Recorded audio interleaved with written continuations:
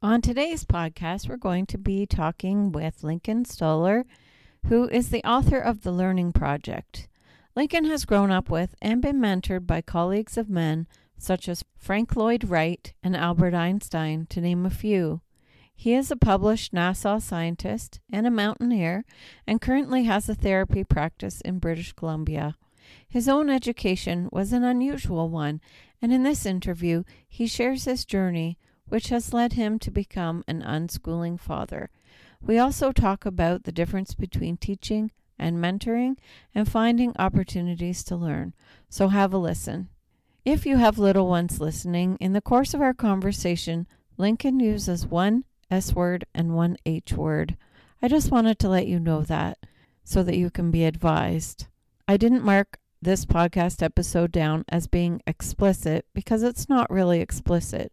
And if I do that, it will mark all of our podcasts explicit, and really they're not. So I didn't want to have that label put onto the Canada Homeschools podcast when it's not really necessary. So just be advised, but this is a really interesting conversation, so hope you'll have a listen. I should also add that as we were recording this interview, Lincoln was just recovering from a very bad case of COVID-19. And so he does have the sniffles, and he has to take a breath once in a while because he was in the process of recovering from being very sick. Are we there yet?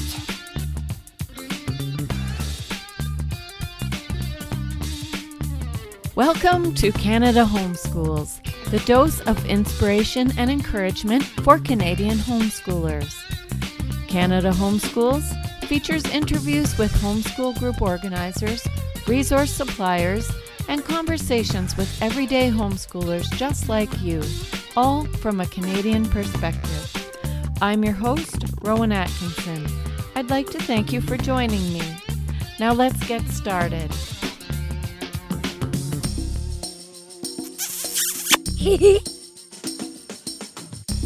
In 400 meters, Are we there yet?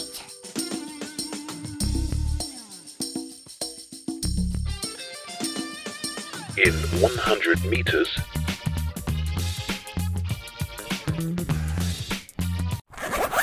you have reached your destination. So Lincoln, tell us about your family and your homeschooling journey.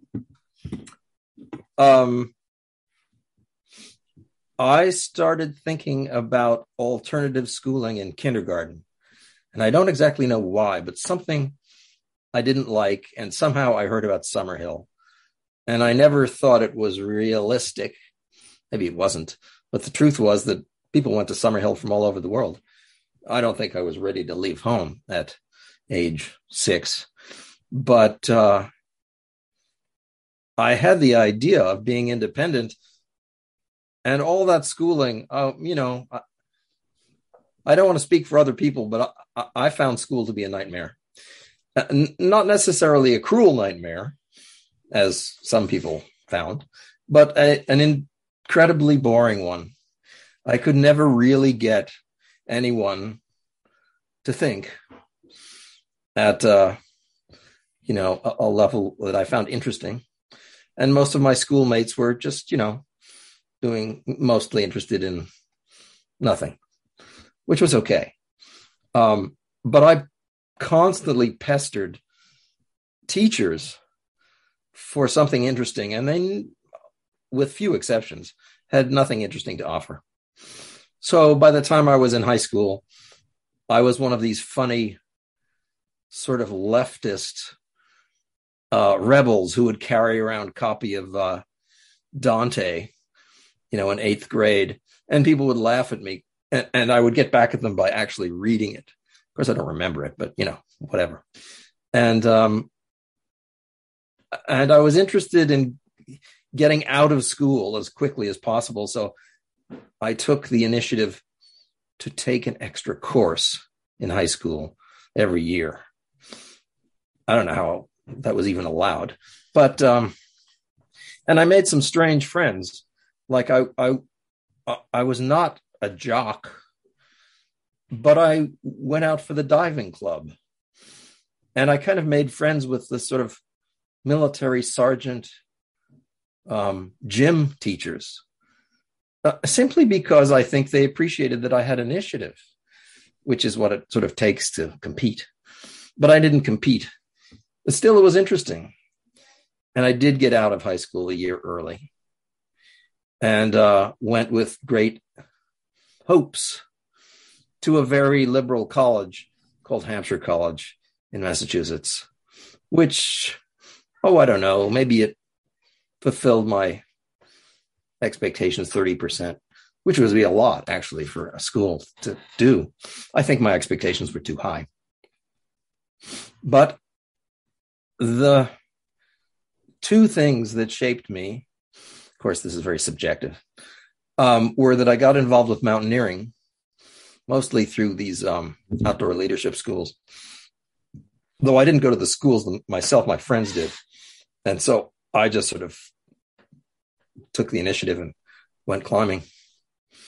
And I think climbing is a great thing for anybody who has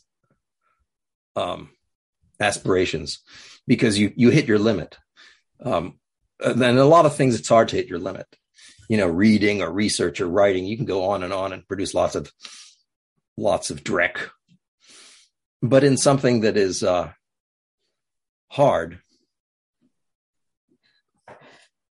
when you hit your limit, you know it. And it also introduced me to a lot of strange people. As you can imagine, extreme things attract extreme people, and some of them are very interesting and some of them are very crazy. So when you're a young person, to meet very crazy, highly accomplished people, it can affect you. And we were going to talk later about the difference between teachers and mentors. And there's kind of a third area. I haven't defined either of those two, but the accomplice who knows more than you. I've had several great accomplices, people who've taken me on journeys that changed me. Some of these were not responsible people, but they took me anyway. In the mountaineering, most of them are dead because they were too aggressive. There's what's that story? There are old mountaineers and there are bold mountaineers, but there are no old, that's true. Oh, old, bold mountaineers. Right. Absolutely. That more there than anything else. I went to this liberal arts college that promoted independent study. And so there was this little cadre of students that tried to work together and advance our knowledge. And it's funny because we were in physics. And so we always tended to fall into a classical education because it presents the material in such a neat and deceptively rational way, which of course doesn't last historically. When there's some scientific revolution, they throw out all those old textbooks. But, we were learning quantum mechanics and so forth. And then I had I think personally, I'm getting to my own family, but personally, my most important learning experience, aside from mountaineering, which was tremendously empowering, because you're working with real responsibility for yourself and others, was when I wandered up to the top floor of the astronomy department in Berkeley, California. And this is a technique that I encourage everyone to do. And I know of almost no one who does it, which is to knock on the door of whomever you think the most of and ask them if there's anything they can do to help you. And I would replace all school with that. With that advice. So I walked up to the top of the building and knocked on the door of the guy who invented lasers. And he said, "Sure, I got a job. Here, you work for NASA." And I was, what was I? I hadn't even graduated from undergraduate school. And I was working for NASA. And And he was very, I don't really know. I can't call him a teacher because he never really had time for me. But he told me what I needed to do and where I could go to learn how to do it. And the fact that he was giving me this responsibility and he was paying me for it. And it was part of a group of 6 postdocs studying the surface of Jupiter. I mean, you can't not do well unless you're just going to be a jerk and blow it, you know. So I spent all my time working for him, learning this advanced stuff and actually doing it. And the odd thing is, to my endless chagrin, it turns out that I had a sign error in one of my formulas, a minus sign, where it should have been a plus sign. So he was not able to use my work as widely as he wanted, but he did publish it with my name on it and his name on it. And it enabled me to work with him and with the group and work at a really serious level, you know, where people would turn to you. I mean, this guy had a Nobel Prize and he'd turn to me and say, "What do you think?" And for a 17-year-old, that's either going to crush you or it's going to shoot you right out the top. And I really loved that. That he was the most encouraging of all the academics I encountered. I did have some experience in mountaineering with some very supportive people, but in my academic work, this guy his name was Charlie Towns, was tremendously important. And so it was because of that and a few other people, although maybe he was the most important, that I started to write this first book called The Learning Project, which was to interview the greatest people I could find and ask them, what's learning about? Why do you do it? And where does it get you? And I had the insight then that it's not something that old people necessarily know the most about. So I took the project, which is a book, and divided it into asking that question to young people in high school age and middle-aged people who were, you know, like middle-aged people are, busy and lots of irons in the fire. And then elders who often had their path fairly well chiseled. And I went back and I talked to Charlie Towns, and he was almost surprised to hear that he was an important influence to me, because I think that's how he worked with everybody. You know, that's how he worked. He sounds like a humble man. He sounds like he just wanted to get to the bottom of things, and he wasn't just trying to protect a position or something like that. Well, sometimes these people are difficult to figure out. I mean, you could be right, but I think he could see above that. Even above that, because he knew who I was, and he knew what I could do with the opportunity he gave me. I guess you might call some of these people really effective managers. I mean, so effective that they can make things happen with almost no effort. So he was one of those people. I can't claim to have that skill at this level. Anyway, that project caused me to go knock on a lot of other doors. You know, I'd ask people, who's the most amazing person you know? And then I go run off and talk to them. And some of them were quite,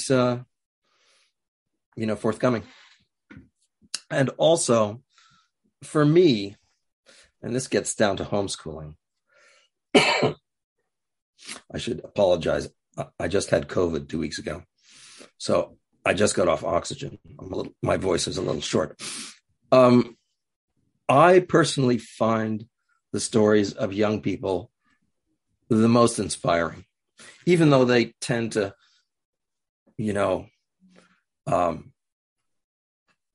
be very scattered, go in many directions. be full of alternatives and then sometimes bad behavior by anybody's standard. I find young people, I mean, it's hard to say what I'd like to say inspiring, but I don't want to do what they're doing. I'm 65. I'm through that. I don't want to go back to there. I was just, a vandal and a shoplifter when I was a teenager, and that wasn't very successful. And I'm glad I got out of that. But I spoke to people who I felt were on their way up, and most of them were not usual schoolers. I can't say they were all homeschoolers because homeschooling is kind of vague anyhow. They were, they'd travel around the world with their parents, or one kid decided he was going to make a movie. So he dropped out of school and devoted himself to making a movie. And other kids, I guess you would call them dysfunctional in some way. I guess I was attracted to them because they were so interesting. But as I spoke to them, I could see that their lives were more than interesting. They were like complicated. One of the guys I talked to was actually in his 30s now, but he was a graffiti artist in New York City as a kid. And so he spent his days being chased by the police and, running through subway tunnels. That's exciting. Not my experience. And it could have been corrupting, but it wasn't for him. So, I mean, these are amazing stories. And I was trying to put together what it all meant, and I still am. And, it gets to the point of, I see different levels. There's education where you think people need to learn something. And it may be true. And then there's teaching where you think you're going to tell them what they need to learn. I don't much like that, just because it's almost obsolete by definition. It's not interactive. I wouldn't say I'm anti-book. Of course, I read too much, but I'm almost always frustrated with the books I read because they haven't thought of what I'm thinking about. That's one of the most important things is learning how to read quickly. And I don't think many people learn how to do that. It's not easy because you have to really read between the lines and you have to jump out of things and into other things. It's like surfing. You're always trying to catch the edge of knowledge. And it's a difficult way to read. It sounds counterintuitive to me. It sounds like reading quickly, you're going to miss a lot of things. You are, but you're trying to skip to where the most insightful person is speaking. And so, if you do this with scientific papers, you only read it to the point where you think this guy doesn't know what he's talking about. And then you go to the references and figure out who he learned from. And I tried to do that. Actually, this gets to my mentoring project. I tried to do that once I realized you could do it in real time with real people. You could do it in the library. You could do it with research, but you could actually go and knock on the door of people. And if Albert Einstein were alive when I would have knocked on his door. But since he wasn't, I knocked on whoever was in his office now. And that was another life-changing experience for me, because I didn't know who the guy was in Einstein's office now, but I knocked on his door anyway. And he turned out to be one of the most humble, gracious people in physics I ever met. And because I had knocked on his door on the Christmas holidays, he spent the whole day with me. He spent the whole day encouraging me to ask deep questions. And I didn't even know this guy, And then he said, come back tomorrow and we'll talk some more. And, that was sort of the beginning of my physics career. And as I moved into physics, I realized how famous he was. And I would kind of bump into him in different universities. And he was always gracious and serious and humble. In fact, I've encountered a number of people like him, and they all tend to be Hungarians. So I've actually purchased a DNA kit to find out if I might be Hungarian. It's not impossible, but it's unlikely. So that gets you into culture, and that's another interesting discussion, because it's definitely true that Hungarians are very intellectual and very creative. I don't know that much about their government, which seems to be not particularly creative or enlightened, but that's another story. And I'm not letting you ask questions, so I'm going to stop talking in a second. But I just wanted to finish the thought that if you knock on people's doors and pursue what's interesting to you with a flexible mind, taking opportunities, the most wonderful things can happen. Far more wonderful than you could probably have planned yourself. So the two other examples of this are my father decided to build a house in the Caribbean because part of his job took him there once. And I got to know the people in the village. You know, this is an English colony populated by Black ex-slaves in a tropical environment. Couldn't have been further than the suburbs of New York City for me. And I ended up living with them.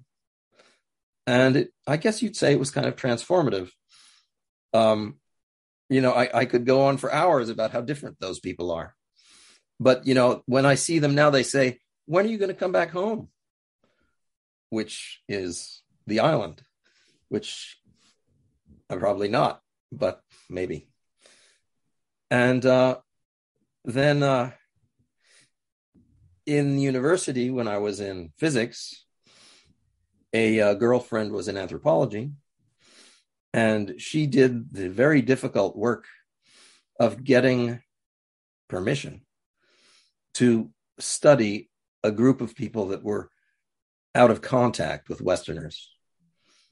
And it took her almost a year just to get permission, because they're not too open about seeing Westerners. They know sort of what happens when you let Westerners in. So because I was her boyfriend at the time, and she finished a year's work of work getting permission to go in to visit them, I just sailed right in. And I spent a month living with them. And it was, you know, I'd have to say shocking to realize how present and sharp people are when they have to do everything themselves. So it's kind of turned the world upside down, you know, because here I was a physics student, you know, pursuing this lofty notion of knowledge meted out in small bits by the most famous to the students considered most worthy. And then I'm living in the jungle with people who depend on each other entirely, who have no teaching, no stores, no medicine, no nothing. And they're just regular people. But they're kind of more balanced, you know, because if they get out of balance, their whole community's out of balance. It depends on them. So it's kind of left me, I don't know, I've turned out to be rather open-minded on one hand, and rather judgmental about some things on other hand. Well, that's very self-aware, I guess, if you can describe it that way. Then you've taken all of this, you know, all this thinking about learning and these experiences of being mentored, and then you have your own children. Right. And so you have to figure out how to facilitate their learning. So Well, the first let's talk child about that. born in 1998, a boy, to a wife of mine who was an anthropologist, went straight into Sudbury School, which is a derivative of Summerhill, a free classroom environment. Summerhill is, particular to its personalities, and Sudbury has a little more variety depending on the school you go to. But it's still based on the idea that kids learn by doing what they want, when they want it, with whom they want, and that the container within which the learning happens has to be defined by the kids, which means they make the rules, and they deal with those who choose to break the rules. So if people don't know Sudbury, what seems to be most definitive about it for me is that every student at every age, and it goes from kindergarten through high school, has to sit on the judicial board and hear the cases that the other students bring against each other, decide them, and adjudicate the consequences. And so the little kids will, it's their favorite complaint is being forced to sit for 2 hours or 3 hours listening to these people make their cases and then having to decide. And, the older kids can tolerate it a little better. But I don't know. They also didn't want adults around. I don't think Summerhill did either. In other words, either you're part of the community or you don't have a say. So if you wanted to be more involved, then you could be. But just because you're a parent didn't mean you could say what your kids should do at school. And they discouraged you from telling your kids what they should do out of school also, as sort of an extension. They didn't want parents saying, oh, you're not learning enough in school, so do this, which is fair. So the kids really had their own environment. This is Sudbury. And most kids would wake their parents up at the crack of dawn to get them to the school as soon as possible and stay there as late as possible. It was a community.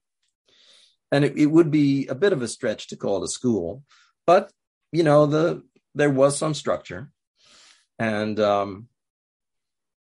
kids loved it. And it even was inclusive of learning disabled kids because there wasn't a particular structure. It formed itself around whatever the community was. It's interesting. It didn't always work. And I, as a parent, didn't always know when it didn't work. And so when my son finally graduated from Sudbury, which didn't require too much from him to, fulfill the requirements of graduation, he kind of poked his head into the outside world and turned to his parents and said, what the hell did you do to me? I'm not prepared for anything that's available. And, we just kind of shrugged because we thought he had developed lots of valuable skills, community, collective action, focus, discernment, none of which would be easy to explain. And few things of which would be appreciated by the outside world.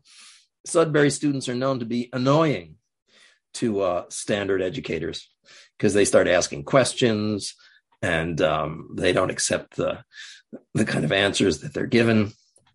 I'm not sure my son was one of those, but if I had gone to Sudbury, and I essentially did by rejecting everything that was given to me, I would be and was pretty annoying as a young person. So that kid seemed to make a perfect transition, or at least smooth, into university. I didn't, but he did. So in spite of having a completely non-traditional education, he studied all these high school equivalency books, took the tests, college entrance exams, and has for the last 4 years been a stellar college student with all kinds of grants and support and endorsements. And the most definitive thing I have to say is that I moved to the West Coast. I'm now in BC, and he's still in New York, and I miss him. But to tell you the truth, I was never that involved with his education because, as Sudbury School is, they didn't want me involved in his education unless I don't know. Maybe I was too self-involved. But the point is that if you're not in the Sudbury community, you really don't have a vote. Not only that, there's no newspaper. You don't get to know what's going on. Because a lot of schools that I've been involved with, independent schools, and maybe you know this too, find that the parents can be the biggest problem. And we had another school we created in which the parents were absolutely the biggest problem. Kids had no problem, but the parents seemed to need to go to war, which they did. I mean, I think there are some things to go to war about if you have the vote of choosing what school your children go to.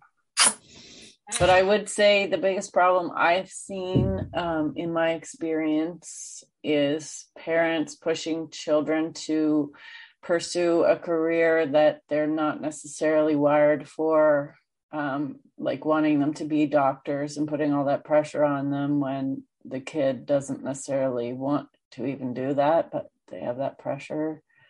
That's the biggest problem I've seen in my experience, but my experience is probably somewhat limited. But. Well, mine certainly is too. But to add to that, the problem in what was kindergarten was that the parents of the girls didn't like the fact that the boys weaponized all their toys. Sticks turned into swords, and guns. So they didn't have sons then. What? They didn't have sons also. They didn't have sons.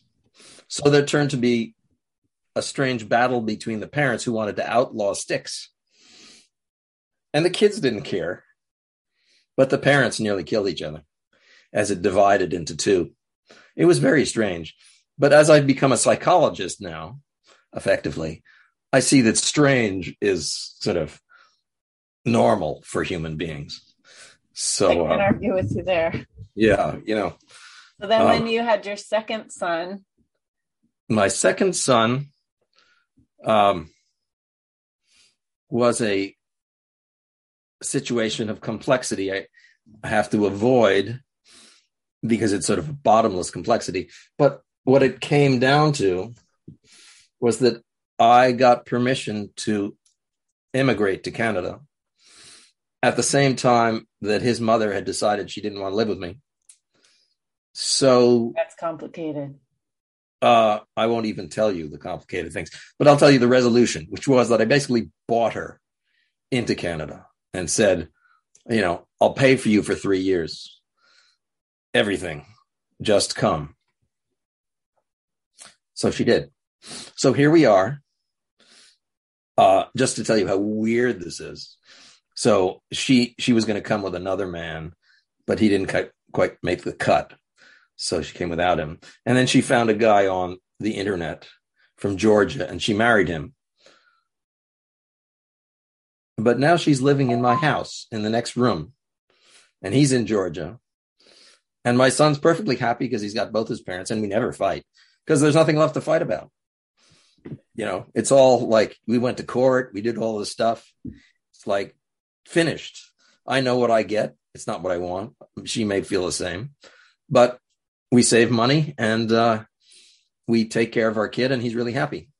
So as I mentioned, we tried alternative schooling and it's actually, Canadians should know, I don't know if they should know, but it's interesting to know that standard education in Canada seems a little more enlightened than in the US. I don't know if that's regional or national, but some interesting national Canadian educational initiatives exist. And I remember hearing from European educators when they were asked, where do you get these good ideas? And they say, we get them from the US. They come up with all these great ideas, but they don't use any of them. But we do. And so maybe, it doesn't take a genius to know that a young person will operate the best in the context of something that fascinates them, interests them, or encourages them. I mean, if you don't get that, you need parenting education. So to some degree, we found alternative education in Canada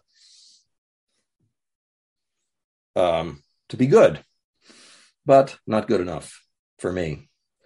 I mean, there was still structure and still what you're supposed to know and how you're supposed to behave and how the day is supposed to be broken up and all sorts of things that to me sound very industrial and uncreative to give them the best words I can. Well, a lot of sort of the Western education model, is that not historically, does that not come from the industrialization and preparing people to be good factory workers and soldiers? Sure. But you'd think that like the models and the paradigms are based on that. Why hasn't it evolved? That's sort of a mystery to me. I mean, if you can create a school, and you can, why can't you simply evolve it? I mean, there are schools, right? Like the Eight Shields program and Dan Brown's, and the outdoor self-discovery schools. And in Canada, they have made some inroads. I had a traditional school principal say, great, take your son out of school every Thursday to go in the woods with this program. And I thought that was wonderful. And I thought that was enlightened. But none of the other kids got to go to the nature program on Thursdays. Just me and my kid. So then you decided to make it more than just Thursdays. Exactly. And so now it's a different problem because now I have to do it. And now we get to the nuts and bolts of homeschooling. And my attitude is that whatever I call schooling, and I hesitate to call it schooling, but I'll take that responsibility because, I'm the heavy-handed one with the agenda. Whatever it is that I say it should be, it has to ride on his acceptance. I mean, homeschooling for me is not something my kid has to do. It's a request that I have to demonstrate. And for the most part, he humors me. So, there are these good web channels that have lots of documentaries. One is called Nebula and the other is called Curiosity Stream. And they're very cheap. And I try to get him to watch those with me. And it's funny. I learn probably more than he does because I have context and I have questions and so forth. But he humors me and he'll watch them. Maybe we'll chop it into 15-minute sections. And if I was more on point, I would add my own stories because those he'll listen to much more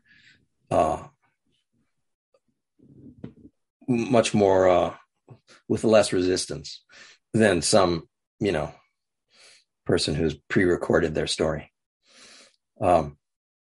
So that's what I try to do most of the day. Well, this is actually important, I think. He's attracted by computer games. Most kids are. The saving grace, as far as I'm concerned, because most of these computer games are not very interesting. They're repetitive and, how much hand-eye coordination do you actually need? But there's a application called Discord, and there may be others, where kids can talk and see each other in real time while they're playing their video games. And so it becomes a positive social environment. And you know, I hear my son is a little odd, I must say. He doesn't like foul language. He doesn't like Mine doesn't either. it doesn't like anything Like that's not age vulgarity. appropriate. And he'll tell his friends to stop swearing. And I have nothing to say about that. I just listen in amazement to somebody who's, you know, like I said, when I was a vandal and a, you know, miscreant. So I'm just watching him.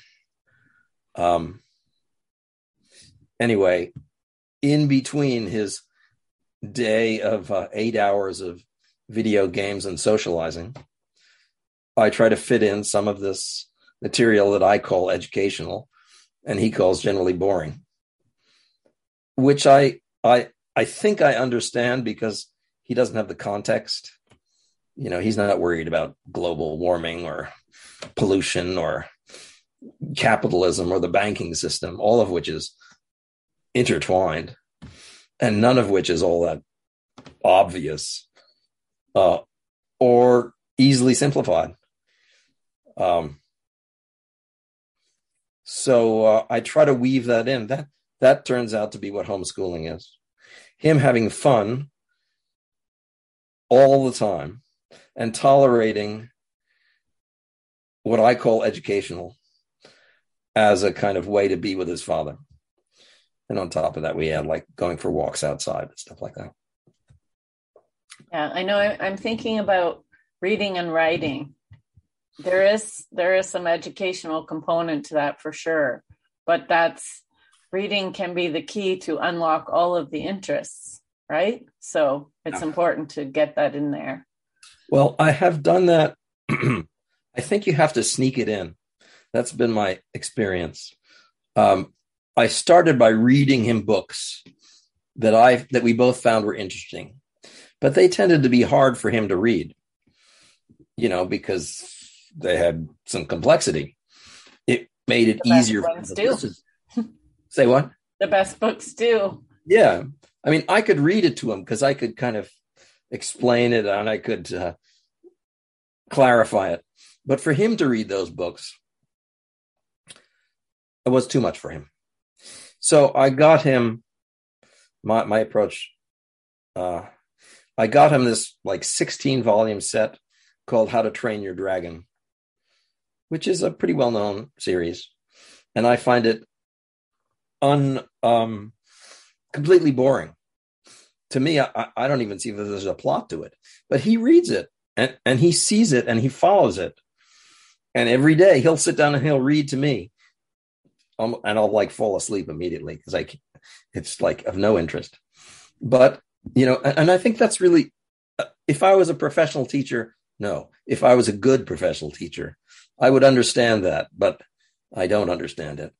There's something about the material and the level that it's appropriate for him. And so he reads it. And because they're like 16 volumes, it's taken him a long time. And he reads very well. Very well. And then for writing, I'm not really able to get him to write much. And, you know, there's a difference between young girls and young boys, with young girls tending to, I think, write a year or two earlier. I mean, whatever. But I did get him interested in cursive. So, and cursive is kind of fun. I mean, you know, it looks kind of cute and nobody really cares too much whether your F's look like B's. So I've been giving him the assignment of writing anything, a paragraph, and he'll complain for a while, but if I bug him enough, he'll do it. And like you're saying, I'm just kind of waiting for things to catch up. I remember in the book I wrote on learning, many people will know John Gatto. Yes. And so I asked John, who should I talk to? Because I didn't really want to talk to him, because we know what he has to say. And I wanted to talk to somebody who I didn't know what he had to say. So he told me to go talk to Phyllis Schlafly, who was famous for her anti-equal rights work. And a kind of an odd bird, very Midwestern, very headstrong, very political, outspoken. And so as one of the 30 people I interviewed her. And I told her at one point, and I don't really understand her. I told her at one point, I read to my kids every day. And she said, why do you read to them? If they're interested, why don't they read? And I really couldn't answer that. I still can't answer that. But I kind of thought she was wrong, because reading to my kids has been a social bonding experience. You know, we read these fantasy stories and I'm interested and he's interested and we talk about it. And no, he doesn't learn how to read any better because I'm the one doing the reading. Well, his vocabulary is growing, even if he can't really decode it when he's reading. His brain is actually developing vocabulary, so there is actual English value in that. But I think there's more. I think you get right down to it. Homeschooling is family bonding. Family is a family thing. One of the big complaints I have about my own natal family is that they weren't involved in my childhood much at all. My mother was completely absent. And my father did a great thing at the time I was around 11, where he took me as an assistant on his photo jobs. And, it was serious work. It was something I could do, since all I was doing was dragging around flash bulbs. But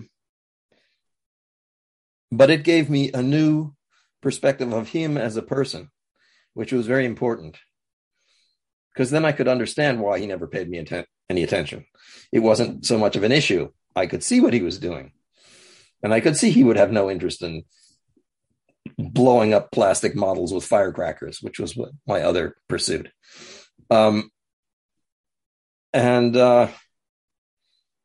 I think homeschooling, it's not really homeschooling. It's building family cohesion, as far as I'm concerned.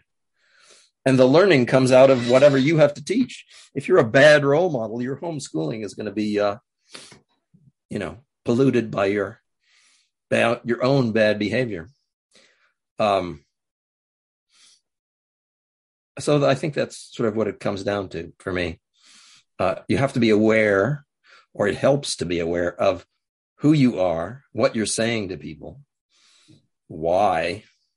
And you certainly don't want to be abusive or any of other long laundry list of bad parenting behaviors.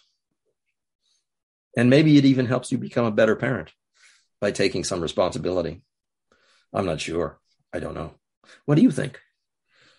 I think that homeschooling is definitely a mirror for whatever your own personal challenges can be, because you are in it 24/7. So you're, I would imagine, although I haven't experienced this, it's a little easier to be all cheerful and here's some milk and cookies when you didn't see someone for 8 hours. Right. But you're in the trenches together, right? And so there's all their stuff and there's your stuff, and you're trying to get some things done and facilitate some learning. And multiple, like I had 4 kids in 6 years, so I think that your character definitely gets worked on as a homeschooler, for sure, because you see yourself a bit more clearly, I think, than you might otherwise. Like your responses, for example, definitely you will find that they need some work. And then you have to find out, why are you responding that way? Are you just overtired, stressed out? Are you a perfectionist? Are you like, what's going on? So yeah, I think parents learn and grow through homeschooling, for sure. I think all parents do, but it's just parenting on steroids. I think I have a podcast episode where sometimes we think that some of our challenges are homeschooling challenges, but actually it's more like parenting challenges. It's just that we're with homeschooling, everything is magnified. It's inescapable. So it just seems like worse or more. Well, I want to say a funny story which distinguishes me from other parents, but maybe has something valuable in it. With my younger son, who I said is 11, I didn't know his mother very well. At some point, she thought I was a teacher and asked me if she could be my student. And I said, I'm not interested in teaching. I'm interested in a family. You want to have a family? And she said, sure. And in my stupidity, probably my biggest life lesson. Naivete, I wouldn't. You want to call it stupidity? I don't know. If you heard the rest of the story, you might not be so okay. Anyway, the relationship didn't last very long, but we had a son. And what can I say about it? Well, we went in our different directions. I didn't think we would. I thought we could. So you see, I had this. I blame it on mountaineering, where you get together with a bunch of people and you commit to each other, and there's no backing out. You know, if a member of a mountaineering party suddenly decided, I'm not going to be responsible, you know, you'd kill the guy because he put everyone's life in danger. You'd certainly abandon the whole project immediately. And for some reason, that doesn't happen with marriage. Everybody gets away with murder in marriage, or at least they can, or try. So this marriage didn't last long. But happily, we both seem to be committed to our son. So it's like, you know, two entirely different planets orbiting around this central star, who's my son.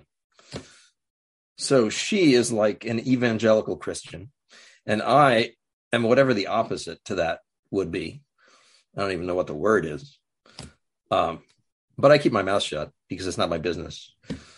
We have separate social circles. We have separate cosmological beliefs. We have separate heroes. And she teaches him hers, and I try to teach him mine.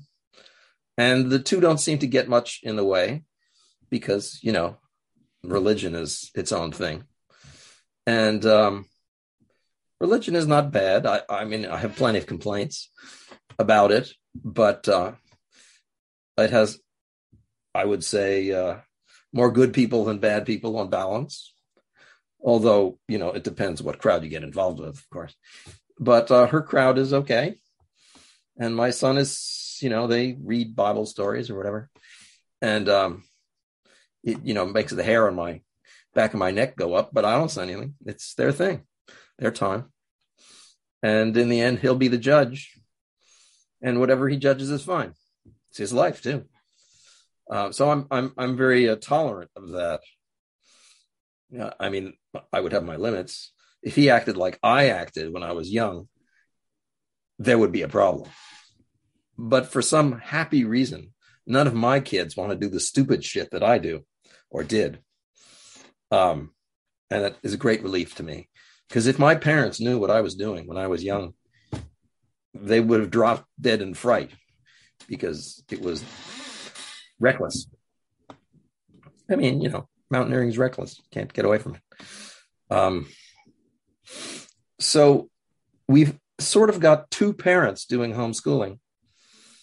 And we've got two separate social scenes. And I don't know how that's going to affect him, but we're both positive and supportive of him. And we have no marital life together in spite of the fact that we share a house. And as I say, there's no fighting. because we've gone past that. There's nothing left to fight about. It's like two separate businesses, your laundry business and somebody else's, sand and gravel business. They just, they operate out of the same lot. And I do remember that I learned something important from my father's, from being an assistant to my father. I don't exactly know if you can like commodify it and say, well, I learned to be responsible, or I learned photography. No, I learned something more, something personal about, self-esteem. So that's pretty much my focus, is my son's self-esteem. And it's hard to say what that really amounts to, because from his point of view, it's mostly just having fun. I've tried taking him to museums. I've tried punishing him by forcing him to go to IMAX movies with me, which is a kind of a joke because they're almost always fun, but he objects to them because he knows they're educational. And at least that was before COVID. Now they're not showing movies. Although maybe they will again one day. And like I say, he's 11. It's funny. I've been trying to move him up in levels of maturity, but the trouble is that a lot of things are not very mature. So if you try to find comedy, you'll get a lot of scatological, sexual offense. I think Eddie Murphy is tremendously funny, but my son refuses to listen to him because there's too much swearing. And a lot of movies for adolescents are full of, what amounts to perverted social behavior. Probably because kids who go to normal schools have to live with it, but he doesn't. So he's not interested in bullying or or many of the bad behaviors that seem to populate public schools. So what am I going to do? I found just last night, Jim, I forget his name. He was just on a Netflix special, a comedian who's like family friendly. No swearing, no sex jokes, nothing off color, nothing racial. And my son thinks he's pretty funny. And so that's part of homeschooling. Humor is a great way to get into topics, the jokes he misses and all that stuff. That some of which I explained to him. And then, I hear myself explaining to him these, serious things, and he doesn't pay much attention, like recycling or something like that. You never know what he'll catch, though. You don't. And you never know what seeds are planted. Don't know. So I'm just out there just sort of dancing around, casting seeds and trying to talk and be responsive. And modeling lifelong learning, right? Because learning doesn't stop when you receive a diploma or a degree. So. Well, that's kind of hard to model. I'm not sure if people understand what it is you're doing when you're learning. It looks like work often. Or having interests, right? And learning about what you're interested in. Right. Showing interest. But then unless you say what it is, how does somebody know? So I try to say sometimes what it is I'm doing. But most of it's too, ill-formed to make a good presentation. So, and then, like I say, I'm in private practice as a psychologist, and I can't talk about those people's lives. Of course not. That's right. But some of them are very much against what a psychologist is supposed to do, against what a therapist is supposed to do. I make some of those people my friends, and then we have social lives together. And then, you can't go back to being a therapist because you've broken through the membrane of partiality. That's right. There are certain rules about clients and therapists. But that's how I've met people around here. They've been my clients, and then they graduate. That may be a funny way of putting it. At least they graduate from my program, and then we share equally. Nice. So we've talked a little bit about it, and I'm enjoying this conversation immensely. I'm going to quote you to you here. You have written or said throughout our conversations, people who believe teaching can be done better at home are called homeschoolers.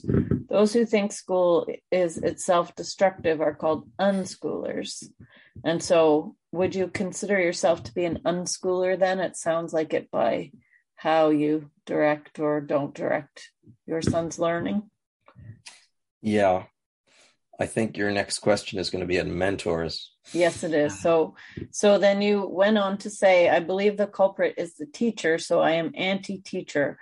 I endorse mentors, but most people don't know the difference.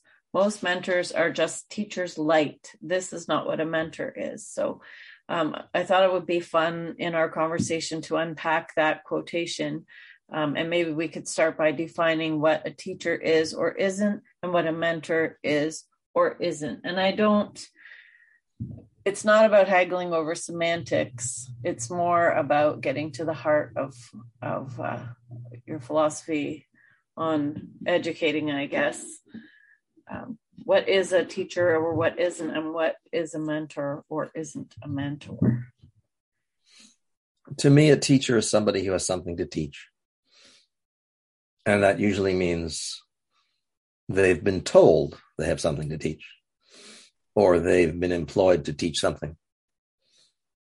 It could be somebody who just feels they have to teach you something. But that's not really what a teacher is. Teacher is, for most of us, a professional whose job it is to convey material. So I am against that, for the reason that if the material isn't relevant, it is both uninteresting to the receiver. It is disrespectful to insist that they prioritize what you think is important over what they think is important. In a non-democratic fashion. You're not compromising here. A teacher doesn't compromise. Like I said, I knew John Gatto, and I knew some other teachers who teach in very different way. One of John's stories is that he took his students out into New Jersey and said, there you go. He dropped them on the street and said, make your way home. And that's not exactly teaching in the normal frame of things. So if that defines a teacher, and it defines pretty well 99% of my grade school experience, there were some teachers, I can only think of one, who broke out of that mold. I had a biology teacher in 10th grade who got me a fetal pig so that I could dissect it at home. And in that, he wasn't a teacher. He had nothing to do with the fetal pig except getting it for me. He didn't teach me about it. It was nothing I did with him. He was a facilitator. He provided resources. And in general, I've had more interest with librarians, who I find are often more open to what you're interested in. And a mentor is another beast. In general, if I would define a mentor, it would be somebody not just, I would avoid the word teaching because I'm trying to distinguish that. And I would say it's somebody who has a need for a collaborative relationship. And it may not be that collaborative. It might just be that they're interested in seeing what you can do, but they're generally interested in seeing what you can do. And there's an expectation that you'll meet a serious need, which is, in my experience, something they participate in. So I've had mountaineering mentors who expected me to follow them. And I've had scientific mentors who expected me to keep up with them. They didn't tell me how to do it. They weren't going to spend a minute telling me how to do it. They were fully involved in their own project, plowing their own way forward. And they not only expected me to keep up with where they were, but to do it at a pace that wouldn't slow them down. And I you think have no choice then but to rise to the occasion. you do. And in a number of cases, you fail. And that's fine. And they're tolerant of that. I mean, that's what distinguishes them from an employer, perhaps, is that they understand that you're learning and they expect you to accelerate and they expect you to perform, in this sort of unspoken contract. And they will give you some guidance or resources, and they will share mature meaning and breadth of relevance. And they don't have to do much. Like I said, when I went to Princeton when I was 16 to talk to a physicist who turned out to be a great, famous physicist, all he did was give me his time for those 2 days. But he changed the way I looked at myself so that I was no longer, a student competing for a grade. I mean, he took that all for granted. He said, he didn't say, but he made me feel that I could do anything I wanted to do, subject to the provisos of nature and the fact that not everybody can do what you want to do. You're not necessarily going to succeed. That I think is a big important thing. A student and a teacher is given material that they're expected to process at a certain rate or to a certain degree. And then they're often graded either explicitly or not explicitly on their performance. Whereas in a mentorship relationship, you don't know how far you can go, or you also don't know how badly you can fail. And both of those are okay. And you may not even know what direction you're going to go when you hit a block. Whereas as a student, it's chapter 6 follows chapter 5. But in real research and in mentorship, you're on the edge of learning. Often no one has gone there before, which makes it, of course, interesting, even if it's not interesting to you. I mean, I've had people say the best experience I had in school was in geography, of which I had no interest at all, because I was open to possibilities that were important to me and I could run with them. So that a mentor is a funny person. They could be dependent on you for producing something, like the guy who hired me to be a graduate student when I hadn't even graduated from college. And he fully expected that I would get stuck on things, and he knew I would need resources. And he had those resources to give. So now I've gone back to school. I'm now a student in a counseling degree program. And it's like, it's just as bad as high school. I struggle to say anything good about my teachers. It's a means to an end, though, for you. It's a means to an end. And it's interesting. In fact, it's very important to understand why other people don't think creatively. We say that you're not taught to think creatively, but to actually see how you're not taught to think creatively is really important, because that's the dam that's holding everybody back. And some of it is knowledge, and some of it is courage, and some of it is social behavior. If you're going to be a creative person, you've got to be ready to say, I think differently than you do. And that used to be encouraged in the liberal arts, but now I'm afraid it is like the opposite. Well, I think you can keep going above this and say, why? Why was it encouraged? Why is it not encouraged?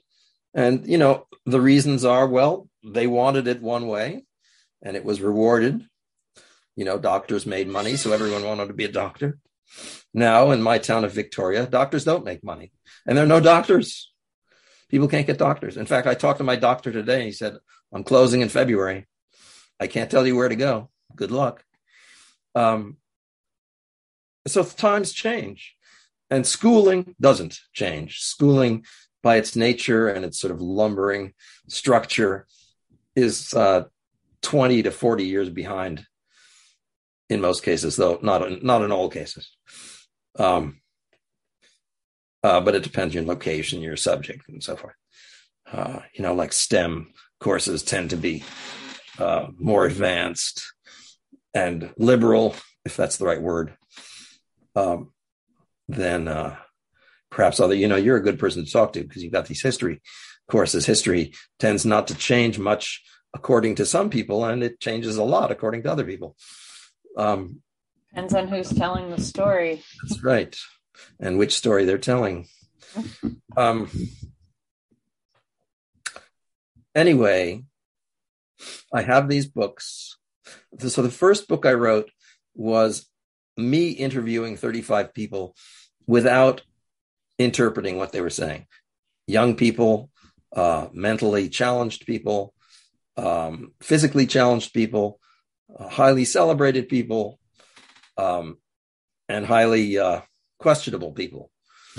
And I found them all, once you get their trust, you get the full complexity of life.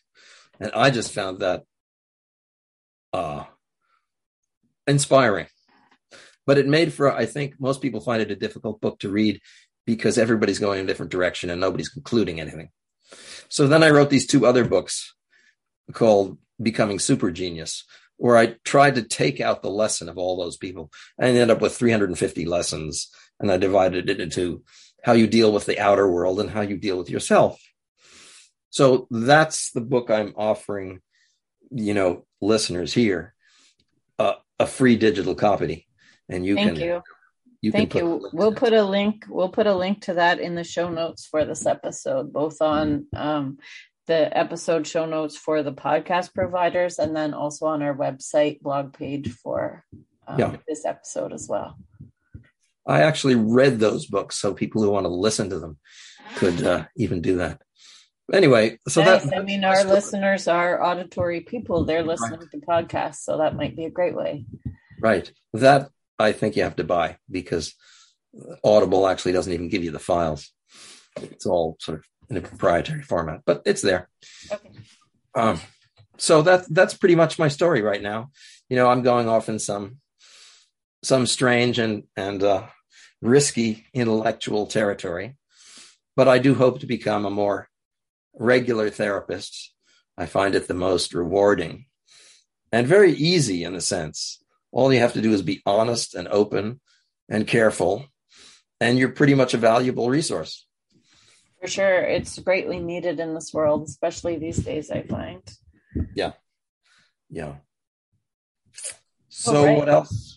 I feel like we've covered a lot, and it's been a great and very interesting conversation. So thank you, Lincoln. I'm just going to mention what your website is now, and I'll link to that as well in the show notes, in the blog episode for this particular podcast episode. So You can find Lincoln at mindstrengthbalance.com, and you can find out more about him and what he's up to on there. And I think this has been a really good conversation just about homeschooling and unschooling and mentoring and teaching and just what learning is. It's been really great. So thanks for joining me, Lincoln. Glad I could be helpful. And I hope you make a full recovery. That too. From your COVID. Thank you. Okay, Rowan. I hope we speak to each other again. I hope we cross paths. Thank you. And also, so thank you so much, and happy homeschooling or unschooling or facilitating learning, Canada.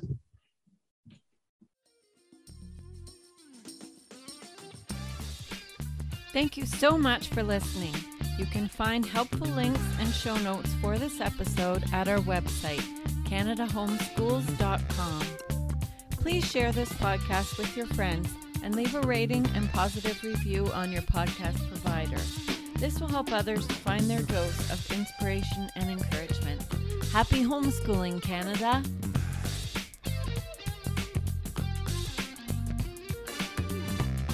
Hee hee.